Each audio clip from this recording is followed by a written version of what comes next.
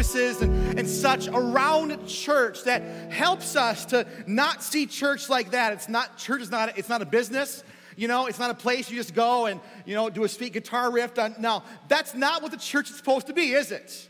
And Jesus has led us, and Jesus has spoken to us and given us what the church is to be like. And so we're talking about that during this series, and I'm really excited for it. And so, before I kind of begin today, I want to just see this morning, I grew up in church. And how many of you grew up in church in your life? Yeah, many of us did. Yeah, I mean, if you didn't grow up in church, this next thing you'll be like, well, I had friends that did, so that was true. If you did, you'll relate to this. But there's a couple of things that if you grew up in church that are just different about your life than the friends you did, right?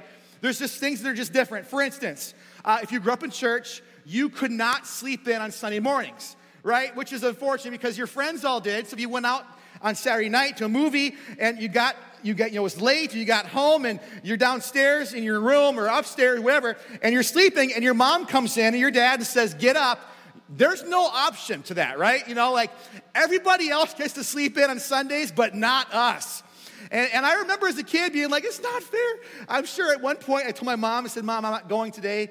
That wasn't an option in our house. Let's just be honest with you. And so, you couldn't sleep in on Sunday mornings. Also, if you grew up in church, what's different is you had way more dress clothes than everybody else. Now, back in the day, people don't dress up as much for church anymore, which frankly, I'm kind of thankful for. I'm just not a dressy guy. If you are, it's great. I like that, but I'm just not. But when I was a kid, we did that, and I had way more dress clothes than everybody else did. I mean, my friends had like one suit and maybe one pair of khakis for funerals and weddings, and I had like a closet full, because that's what you did as a kid. You dressed up and go to church, and so that's kind of how it was back when I was younger. Another thing is you come into contact with words nobody else does, right?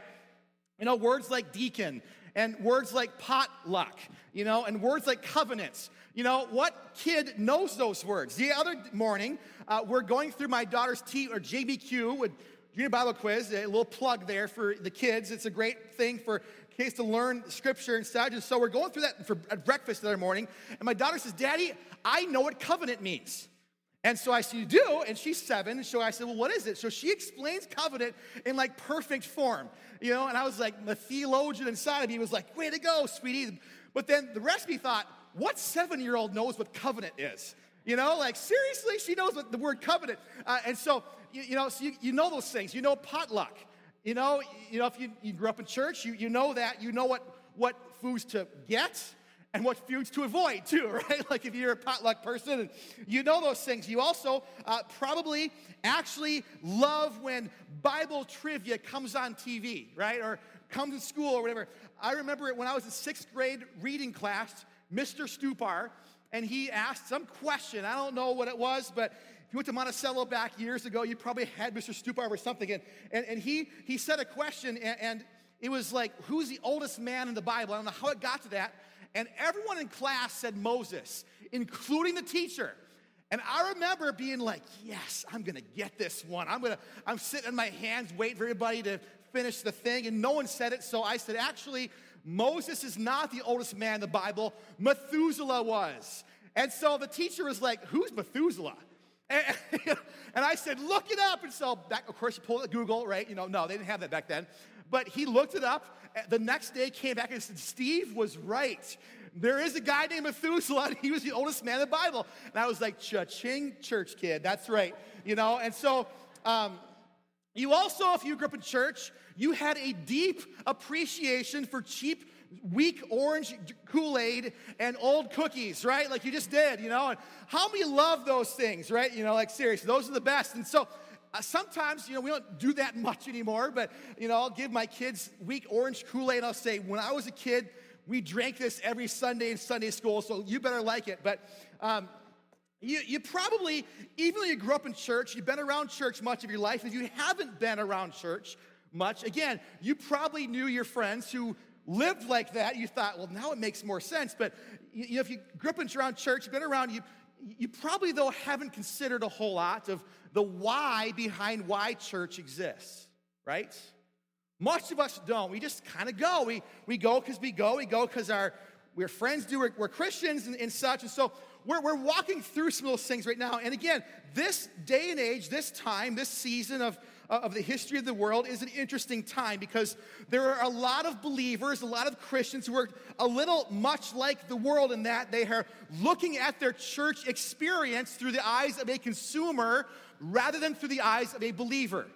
And that's what we're kind of working through and hitting through this series. And so we're walking through that. And our purpose as a church is quite simple. It's to make it simple for people to find and follow Jesus. Why we exist. It's who we are. It's what God has called us to do. And there's a lot of churches that want to do those kind of things, all right? Like most churches say, it's all about Jesus. We want people to follow him and find him. But what separates churches that want to do those things and the churches that actually are able to is that there's an agreed upon way in which we start to kind of walk down that road, that we need the power of the Spirit and we need some unity around us to know and to help people to walk through those things. God has called us for a mission. I'm not preaching on that today. I got to stop because I'm going to get excited about that. But, that's our purpose. That's our call. And we as a church have looked at a 4-part strategy in how we actually do that. And that's to help people worship Jesus. Worshiping Christ is the most important thing a believer does. More important than anything else. You are called to be in God's presence. It's a wonderful gift. It's an amazing thing. We want to lead people to the cross. Amen? That's our call. It's our goal. But we don't want to just do that. We also help people connect to Christ. Not just to sing and some nice little songs and, play a guitar riff on stage. We want people to actually connect to Christ and connect in fellowship and relationships and friendships that are leading us closer to Christ. We're called to help people grow deeply in their faith with Jesus. We're called to serve our world, and we band together and do these 4 things. I'm excited about this because I'm going to kind of pause for a minute. There's a really cool thing we're about to do. If you're with us last year, we sent some money to Russia for some church planting. Well, the Russian church is growing, expanding so much that they've asked for more help. And so I am happy to tell you that the board on Thursday night approved for us to send several thousand, $2,000 more over to Russia for church planting. And it can't be enough because this is what God's called us to do, right? And your giving has allowed for that. Your giving causes that. And so that's a pretty great thing. We'll talk more about that at later dates and such, but just that was a little caveat of what God's doing in our church. We have given, and we're able to give so much and things, and it's just a blessing to be able to do those things. But we band together to do this stuff. We talked about this last week, how we as believers, we're better together. We can go faster and go farther when we go something together. And today's message is kind of centered around the 2 parts in the middle of our strategy, the connect and grow part. Because again, as a church, we're called to something big, and we're called to something amazing. And really, these 2 words have a lot to do with spiritual maturity, with helping people become mature believers. To not see what we saw on the screen a few minutes ago, but to be mature, strong believers. God's called us to help people to do that. And spiritual maturity really has a lot to do with growing up in faith. Now here's the truth today. Faith is only as good as your willingness to apply it, right? As good as your willingness to apply it. In other words, today, let's say I came to a bridge, and there's actually a big, beautiful bridge in northern Michigan called the Mackinac Bridge. It's 5 miles long. It spans the upper peninsula to the lower peninsula. And it's why UP people call lower peninsula people, they call them trolls because they're under the bridge. But that's the whole thing. I was a troll at one time. I was in Michigan for many years. But this bridge, it's beautiful. It's large. It's expansive. But there's a lot of people that are scared of it and refuse to go across it. And so if you come to this bridge and you look at it, you say, man, that bridge is wonderful. That bridge is beautiful. What a feat of man's engineering ability. It's an awesome bridge. You come to that, you say, I have all faith in that bridge. You can do that, and you can say that, but but your ability to step out onto the bridge and actually start using it shows where your faith is, right? If you can say you believe, but unless you actually do what you believe, those are two very different things. And really, spiritual maturity has a lot to do with that. Taking what we say and what we believe and actually putting it into practice. Now, how many of y'all know that's weird? That's not normal, right? That's why we laugh today, because, man, growing up as a believer or being a believer is not like everybody else is. And frankly, that's, I think, kind of a good thing, you know? But it's not an easy task or an easy thing. We have struggles. We have difficulties. We have things that we have to come up against, bridges or struggles to come up against, and they are stretching our faith, and mature faith is able to walk through those things, and we're called to live like that. Living like Christ has called us to live is not easy. It's not natural. Natural is sin-filled. It's fear-filled. It's selfish. It's all these things.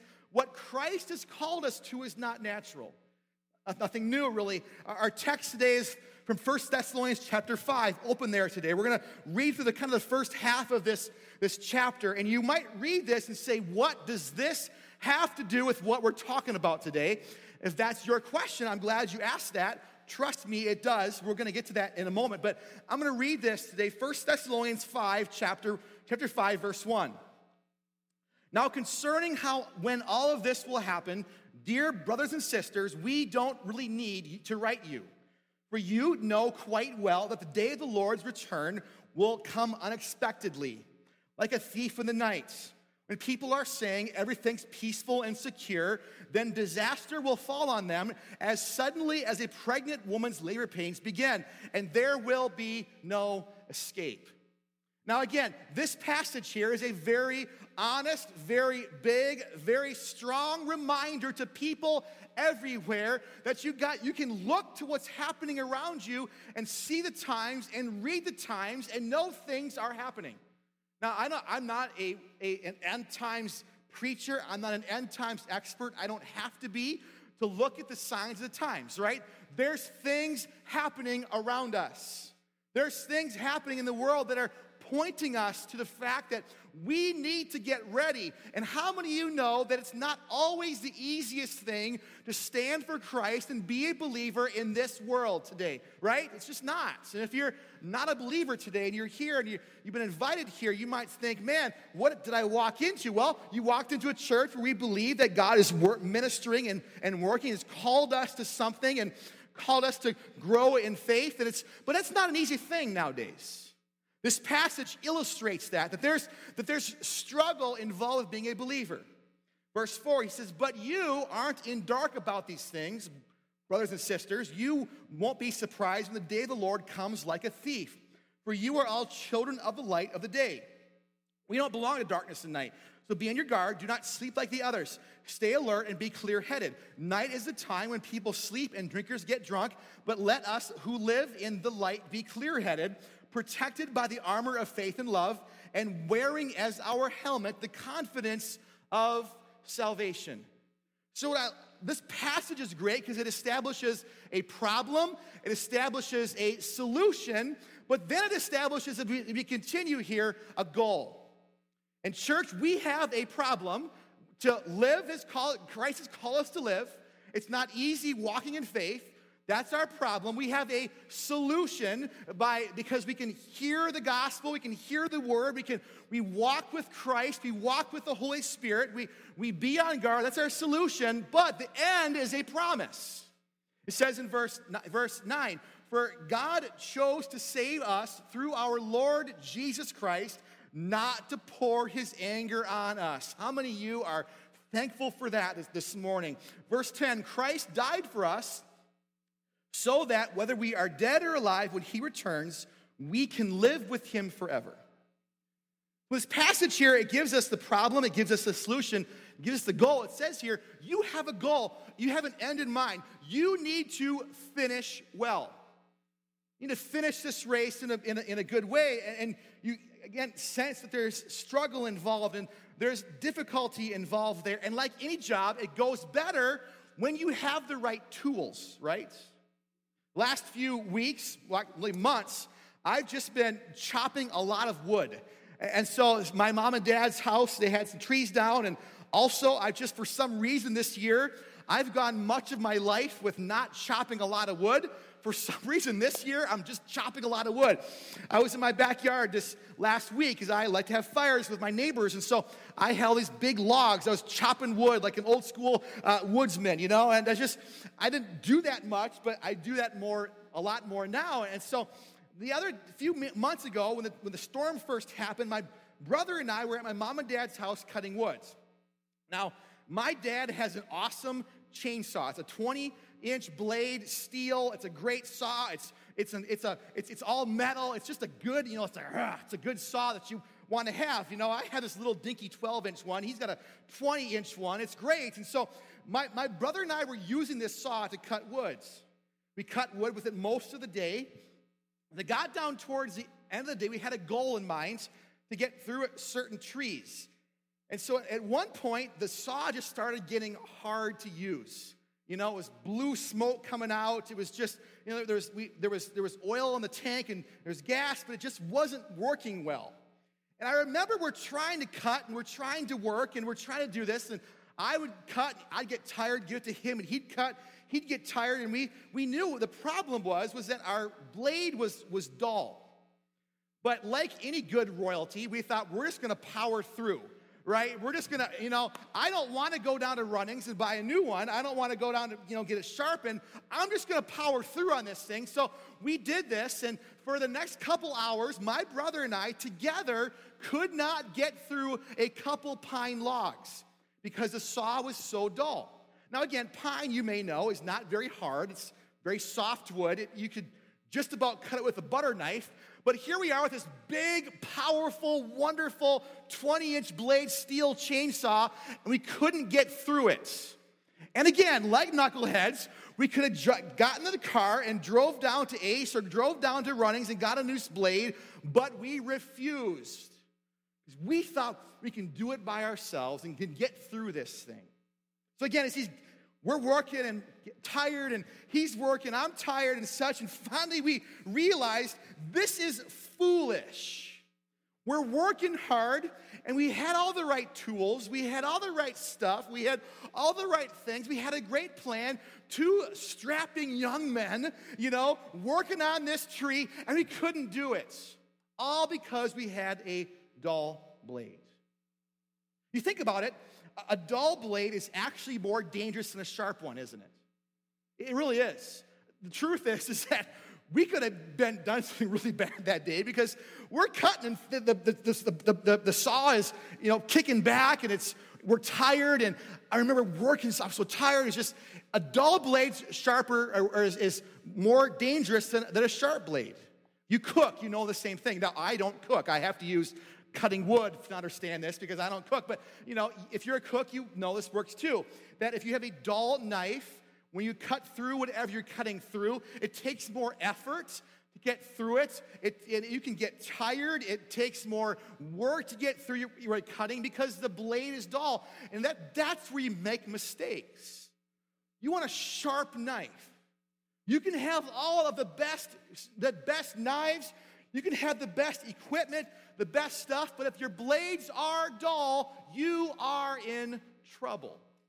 See, this passage here in 1 Thessalonians establishes the problem. You're worried right now. Establishes the problem. Actually, Jeremy's worried right now. It establishes the problem. It establishes but that's the issue we're wrestling with this morning. We have something to get through. We have an issue to walk through, to finish the race well, to do what Jesus has called us to do, to live in victory, to become mature believers, strengthened in our faith. That's our goal. But like anything, if you have a dull knife blade, you can have the best of knowledge, the best of resources, the best of preaching, the best church, the best whatever. If you have any of those things, but your blade is dull, you're going to get tired, you're going to get careless, and you just might give up. I'll be honest with you, my brother and I gave up soon that day. But here's the best part, is that we came back later. I came back later. Actually, a couple weeks ago, I had a brand new, fully sharpened, carbide tip blade. I was like, we're not messing around. We bought this brand new blade, and I'll tell you what, I'm cutting through these logs like a hot knife through butter with the exact same abilities, the exact same knowledge, the exact same equipment. By myself, I finished what my brother and I couldn't do in hours because I had a sharp blade. There's a principle here that we have to understand this morning. You see, the reason that we talk about the part of the purpose of the church is for this very thing. We sharpen each other's blades. We sharpen each other's blades. And there's some people here today who are walking around with some dull blades. Look to your neighbor and say, quit being dull. No, might be your spouse today, but no. The truth today is this: we sharpen each other. We sharpen each other. Now, to get the full understanding of this, we have to read the scripture. Proverbs 27:17 says, as iron sharpens iron, so one person sharpens another. Now, here's the deal with this, is that as believers, we oftentimes forget what this passage fully speaks about. That it's not one blade that sharpens and such. It's that the blades sharpen each other. You have a sharp blade because you both are rubbing, because both blades are going, because both blades are working. We sharpen each other. Sometimes we look at this scripture, these things, and saying we forget that there is a mutual thing that has to happen for this to actually work. And to get the full understanding of that, let's go back to the context of Proverbs and look at what's happening in the world at this time. To that point of the running of Proverbs, much of the world's metals, much of the world's usage of weaponry was all bronze. Bronze is soft. Bronze was readily available, but because of how much war and such was happening at this time, bronze had run scarce. And there's plenty of iron out there. The problem was they just didn't have the resources and the technology to be able to use this until the Philistines came along. You ever wonder why were the Philistines so powerful? The reason is because the Philistines figured out how to use and how to make iron into weapons. It was like nuclear knowledge nowadays. It was a well-kept secret. The reality is that they did not want anybody else to know how to make weapons out of iron. But several years later, just a couple years before this was written, somehow the knowledge of how to make weapons out of iron had leaked into Israel. And Israel started crafting this craft and learning how to develop weapons out of iron and such. And so what they did, and I researched this because I wasn't there, but this process was carried out in a few steps. First of all, there was the pounding of the sword with an iron hammer. They had to use iron because nothing else would work, so they literally had to pound iron with iron. Now, again, you got to realize, to this point, the thought of making iron with iron was absolutely foreign to them. But because the Philistines figured it out, they figured it out, and that's how they did it. Number two, they would use an iron file or an iron ore stone to create a razor-sharp edge on the end of a piece of metal. They would work it and work it and work it and work it. And there wasn't really any other way to do this outside of rubbing and rubbing and rubbing and rubbing until the edge of the blade had become sharp. Now, the deal is, too, if you can see my knife here, this is a church knife, and it's not very sharp. So don't worry down here because it's not very sharp. But what would happen oftentimes would be in battle, this edge would start to get less sharp. And if you can imagine that, and that's where the term "he's lost his edge" comes from. It comes from the fact that this edge would wear down over time, and so they had to go back And they had to, once again, on a continuous basis, continue to go on and on and on, the same process of iron sharpening iron. They didn't have miracle blades. They didn't have steel. They had iron. And so the only way this is possible would be to do this. When this passage is spoken, when years later, when King Solomon writes this down, there was an understanding in the world that when iron got with other iron, good things happens. Right? When iron sharpened iron, when iron got together, this was as being the cutting edge of technology, pun intended. When iron sharpened iron, great things happened. So back to our text today in First Thessalonians 5:11. So encourage each other and build each other up just as you are already doing.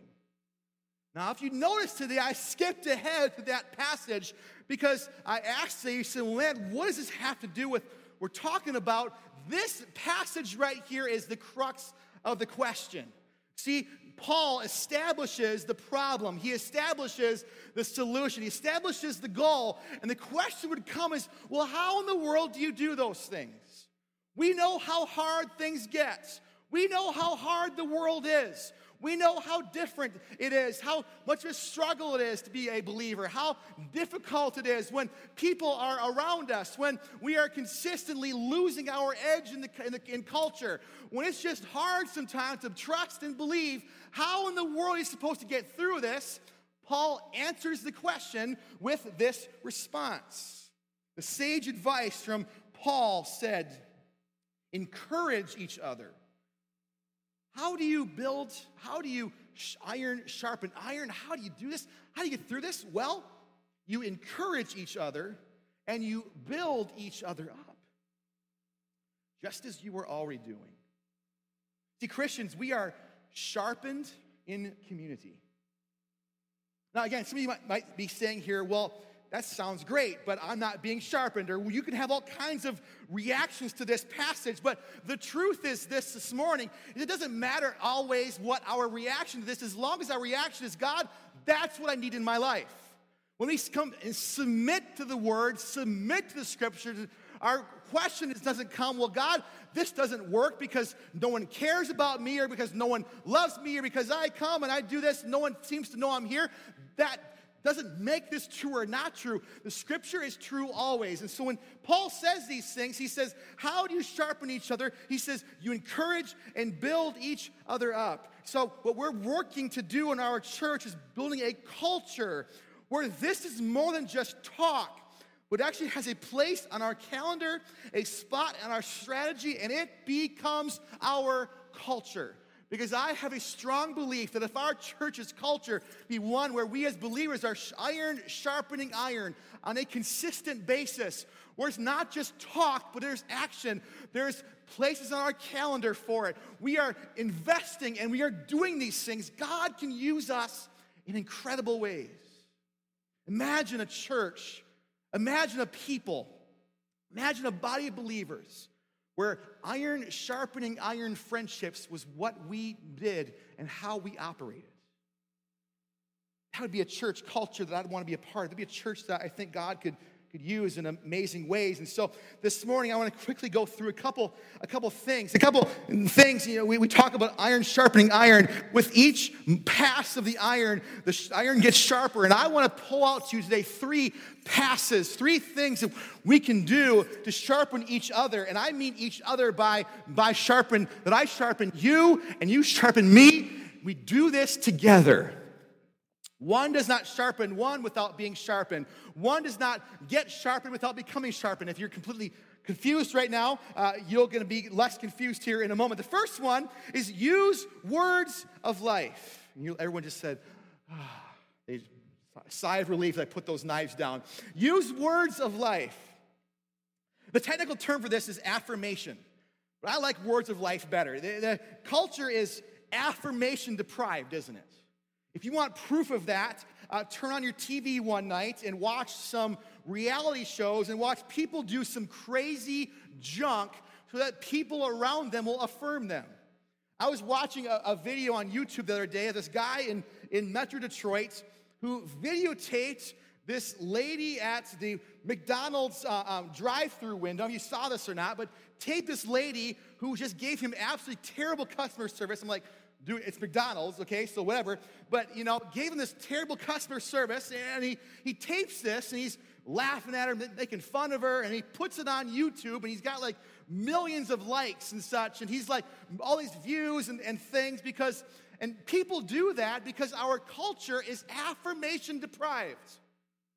Our natural reaction is not to affirm, our natural reaction is to tear people down. You want further proof? Go into Walmart sometime and look at people's t-shirts. It is an interesting study in culture when you go to Walmart because you see all kinds of t-shirts by people who have all kinds of very unaffirming things on their shirts, like mean stuff. And I saw one the other day and I couldn't remember what it was. And so I was like, oh, what was it? I forgot. But there's so many examples of people who put stuff on their shirt to say, my life stinks and so does yours, or whatever it might be. That's what our culture is. We're not kind. We're not affirming. We don't use words of life. We oftentimes use words of death. So how do you do this? Romans chapter 15, verse 7, and Romans 14:9 gives us two very, very good things to do. It says, therefore, accept each other, just as Christ has accepted you, so that God will be given glory.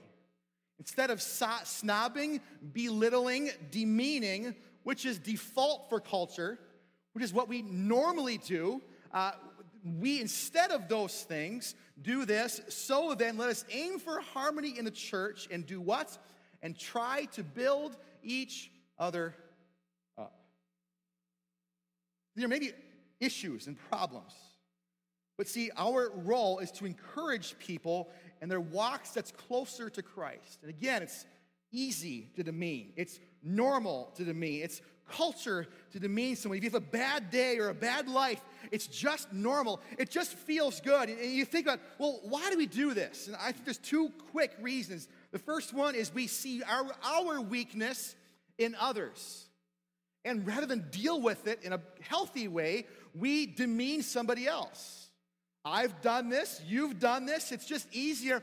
Rather than deal with the problem ourselves, we project it on somebody else, and we take our weakness and we project it on somebody else. And people don't admit this, but oftentimes negative, critical, demeaning people are also scowl-faced and miserable. And how many of you know that those people even occur in the church? And see, this is bad in and of itself, but it goes deeper. It's a symptom of dislike of yourself and a symptom of something going deeply in their lives. It's easier to look down on someone rather than help them and deal with your own faults and junk. And people like that are oftentimes unable and unwilling to actually help people emerge from this. They just have the gift of calling it out for somebody else. Hello, the world has that gift too, okay? The world has the gift of calling it out in people. We need spirit-filled people who are able to rise above culture and rise above the world and say, yes, you've got issues, but I want to help you. I want to walk with you. I want to call those things out of you. And it starts when we have a heart to affirm. We have a heart to lift people up. Number two, we project our strengths onto others. We don't often measure up to our high standards, so we criticize people. And this is illustrated if you've, I like things that are neat and clean. That's just how I am. And so my truck is very clean. I keep it clean, although it's not right now because I was up north with the guys, and so it's all dirty and sandy. I'm going crazy. On the way to church, I thought, oh, my truck's dirty. There's sand in it, And it's like, oh, I hate that. So I want to just wash it. And so, but here's the deal, is that when I go in someone else's vehicle that's filthy, my immediate reaction is to say, can't keep your car clean, huh?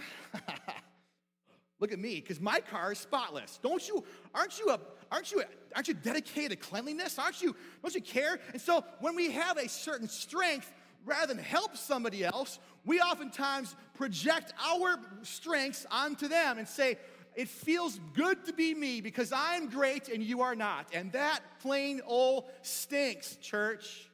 It stinks, and it's all pride-filled and pride-centered. If we can learn to say, God, I'm not here to criticize. I'm not here to call down. I'm here to build people up and do what Paul instructed us to do. When we start to build in our lives and our churches and ourselves, iron sharpens iron relationships. Another way we do this as well is we pay attention to others. Think about this.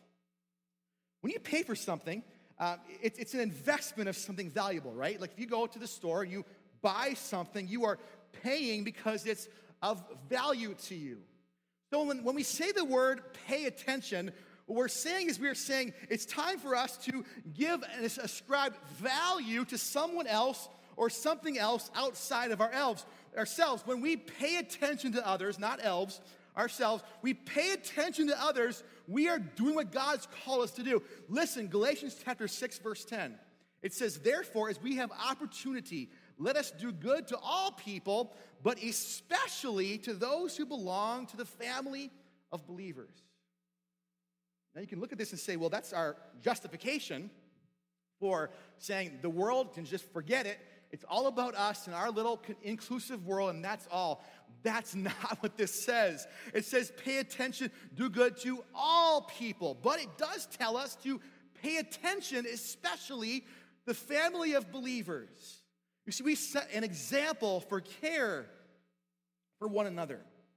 I'm going to give you the greatest piece of advice that you're going to hear today. Better than Oprah, better than Dr. Phil, better than whatever. And this is what it is. If you have your phone in your hand, you can pick it up right now. Here's the greatest piece of advice you're ever going to get. Put the phone down for a little bit, right? Put the phone down and pay attention. When your spouse, put the phone down and pay attention. With your kids, for a few minutes, put the phone down and pay them attention. When it comes to neighbors and friends, put the phone down and pay attention. Because that person you're paying attention to is not only a person of incredible value, this is what God has called you to do, and especially when it comes to the family of believers. We're called to pay attention. Now, it's hard. I'll be honest with you. I'm busy. I don't need another thing to do. Really, I don't. I have plenty in my life to do. You don't need another thing to do. But this scripture here tells us that it is up to us to take the onus on ourselves and say, it is important to me to be in community and pay attention to somebody else. See, when this scripture speaks this and says this, we oftentimes pay for what's value and what's valuable. And this is why I make no bones about it, that this church, we are moving in a direction of small groups, because I believe that if we do small groups in a godly fashion, that we will be doing what these things say we should do. We're not going to get it perfect all the time. We are learning. We are growing. But I have a strong belief that this is the direction which God has called us to do. It will take us as the church to put our phones down, put our lives down, put our busyness down for a few moments a week and pay other believers attention. You say, well, I can do that in church on Sundays. I can do that, and such. But the truth is that this context is not what that's for. You need time with other believers to allow other believers to sharpen you, to speak into your lives, to allow you to take your time and allow yourself to put down your life and pay someone else attention. The truth is that we don't do these things. We put them on our calendar, we put them in our lives, and we take time out of our schedules to do these things. I'm asking our church to begin to consider small groups and to get involved in them. And I make no bones about this. And I know I'm asking busy people to do this. But I also know that what the things in our lives we value the most, or we'll make time for those things. This scripture here tells us it's not an option. You are called to pay attention. You are called to pay attention to those who belong to the family of believers. And it's hard because for the most part, most of us have time-starved relationships. We just do. We're busy. We got things going on. We're starving for time. We're starving for for people to pay us attention in our lives. You say, well, no one pays me attention. Well, my response to you would be this, like it always is, and here you go. Then are you paying attention to other people in your life? Because if you're not, if your response is no one does this for me, I will tell you that investment often starts with us beginning the process and us investing in somebody else's value. We should change the time-starved relationships in our lives and our hearts. It starts with us paying attention. The last one today is, as Pastor Joe comes, just him, to play real quietly. By investing in others, by giving time, this helps us to, number 3, to speak truth. Now, here's the deal. There's a lot of Christians out there who call themselves truth speakers, right? Who have oftentimes done more harm than good. And thankfully, the Word gives us incredible instruction as to the heart of what we're to do as Christian believers in speaking truth. Hebrews chapter 3, verse 13, there's several scriptures that say almost the same thing. I chose one. It says, but exhort. Everyone say exhort. Exhort one another every day as long as it's called today, that none of you will be hardened by the deceitfulness of sin. You got a lot of believers that will stand up and say, you're wrong. You need to do this. You need to do that. This is wrong in your life. And they will stand and do that. And they say, well, I'm trying to help you to not find yourself in sin. But the word here for exhort is an absolutely incredible word. The Greek word here is the word parakaleo. And you're probably not a Greek scholar. I'm not either, but I took it in college. I got a C+, and so I'm an expert in it. But no, I do know how to research Greek. And so the Greek word here for exhort is the word parakaleo. And this word speaks to us and shows us how we do this. When it says exhort, there's just no great English word to describe what this word says. And so you have to go back and understand the Greek. And so this word here says we need to speak truth. We need to teach people. So that's there, but it also shows us how. See, there is a thing in the New Testament times called a paraclete. It was a person who was a teacher who came alongside of someone and taught them. So when the writer of Hebrews writes this word, he is trying to help us to understand how, not just that we are supposed to exhort, but how to exhort. That our role is not just to stand from the front or the sidelines, whatever, and yell things at people or to call people out without having relationship and without having the heart and the commitment to walk alongside of them. You've said before, if you're not willing to walk alongside of somebody else and teach them, then you are not allowed and you are not able to teach. Because you are going against what Scripture tells you to do. If that's your role, if that's your calling, you are missing the boat. The word is very clear. And you think about it, that's what Jesus did. Jesus walked alongside of people. Jesus had disciples who he taught. He walked alongside of them. It wasn't just the disciples. There's hundreds, perhaps thousands of other people that Jesus taught on a consistent basis. He walked alongside of them. That's the heart of a true follower of Jesus, and that's the heart of discipleship. And frankly, the church needs more truth speakers. We just do. We need people who are not afraid to tell the truth, who are not afraid to say, you're living like that, you're living with sin, it's going to ruin your life. It's going to destroy you. It's going to take you someplace you don't want to go. We need people to come alongside of people and preach the truth and say the truth and teach the truth. We need people to do it in the heart of what Christ told us to do. We need people with the heart of a parakleo, a teacher who comes alongside of and shows. As I close today, I want to do this morning very, very really. I want to speak some words of life over this church. I'm telling you what, I am thankful that I get to pastor this church. I'm thankful for a board who is absolutely generous. If you guys knew how generous our board was, you'd be amazed how men of faith they are. Their faith challenges me sometimes. They challenge me with some things because they just do. They're generous. They're kind. It's just I'm thankful to serve on a board of men that operate like this. I'm thankful for stories like I heard this morning of our guys being up camping and someone saying, "Man, guys, will you pray with me?" And they do, and they find turkey oil and they anoint the dude with turkey oil and they get healed. I'm thankful for that. I'm thankful to be in a church where we are sending literally thousands. I believe last year, John, did we send $56,000 to missions last year? Wasn't that what it was? Something like that, wasn't it?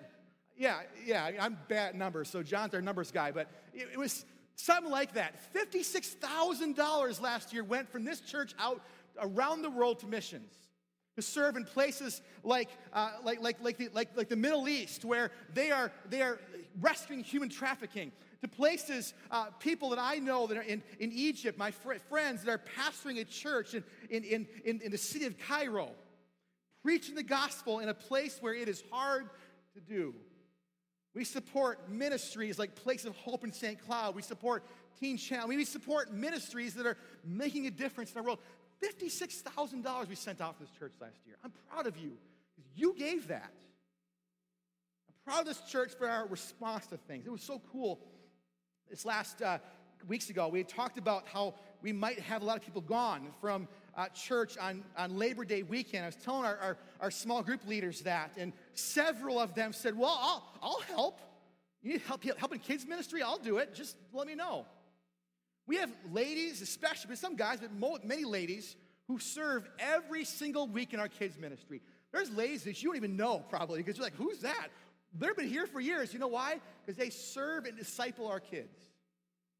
We have people in our church that teach my children so that when we're sitting around the breakfast table on Tuesday morning and we're going through the word, and my daughter says, "Daddy, I know what covenant means.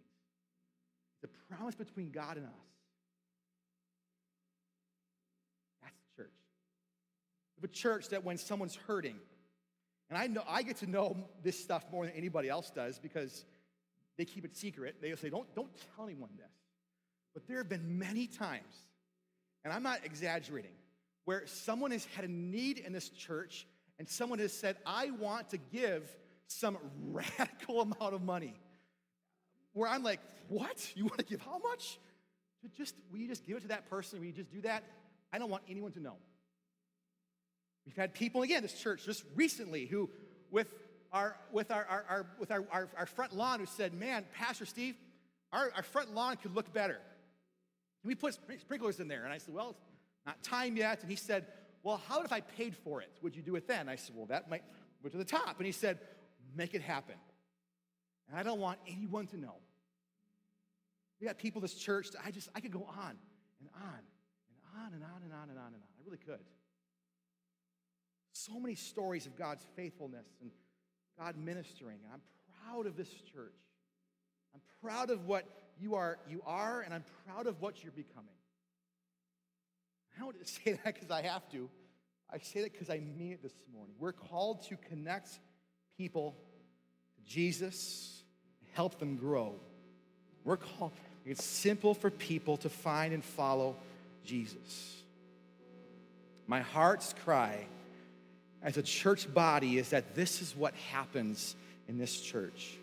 That it's not just a thing we talk about, but a thing that we put teeth behind and we do. If you're a connection group leader, if you would stand across this room right now, if you would, you're a connection group leader, please stand. Many are here, some are not here today and such, but I want you guys to give these people a hand this morning. And I will tell you that I am proud of each one of these people. Again, some people aren't, you guys can sit down. Some are not able to be here today. They're gone or whatever. It's all kinds of reasons. But I'm proud of this team of people.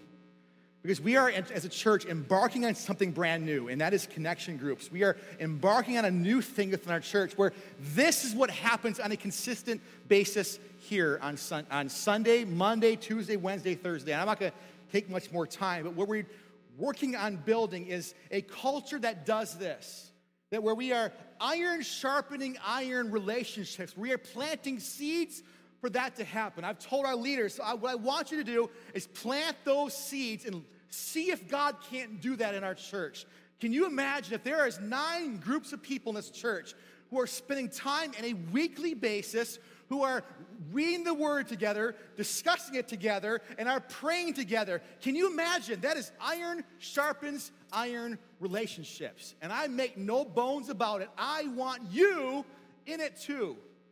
Not because it makes us feel better, because if our church can have this happening on a consistent basis, we're doing this on a weekly basis, the water level in our church is going to rise of all kinds of things. And I believe God's going to use us to do some incredible things in this area when all of us band together and do what the scripture says, iron sharpening iron. Would you stand across this room today? Let's pray.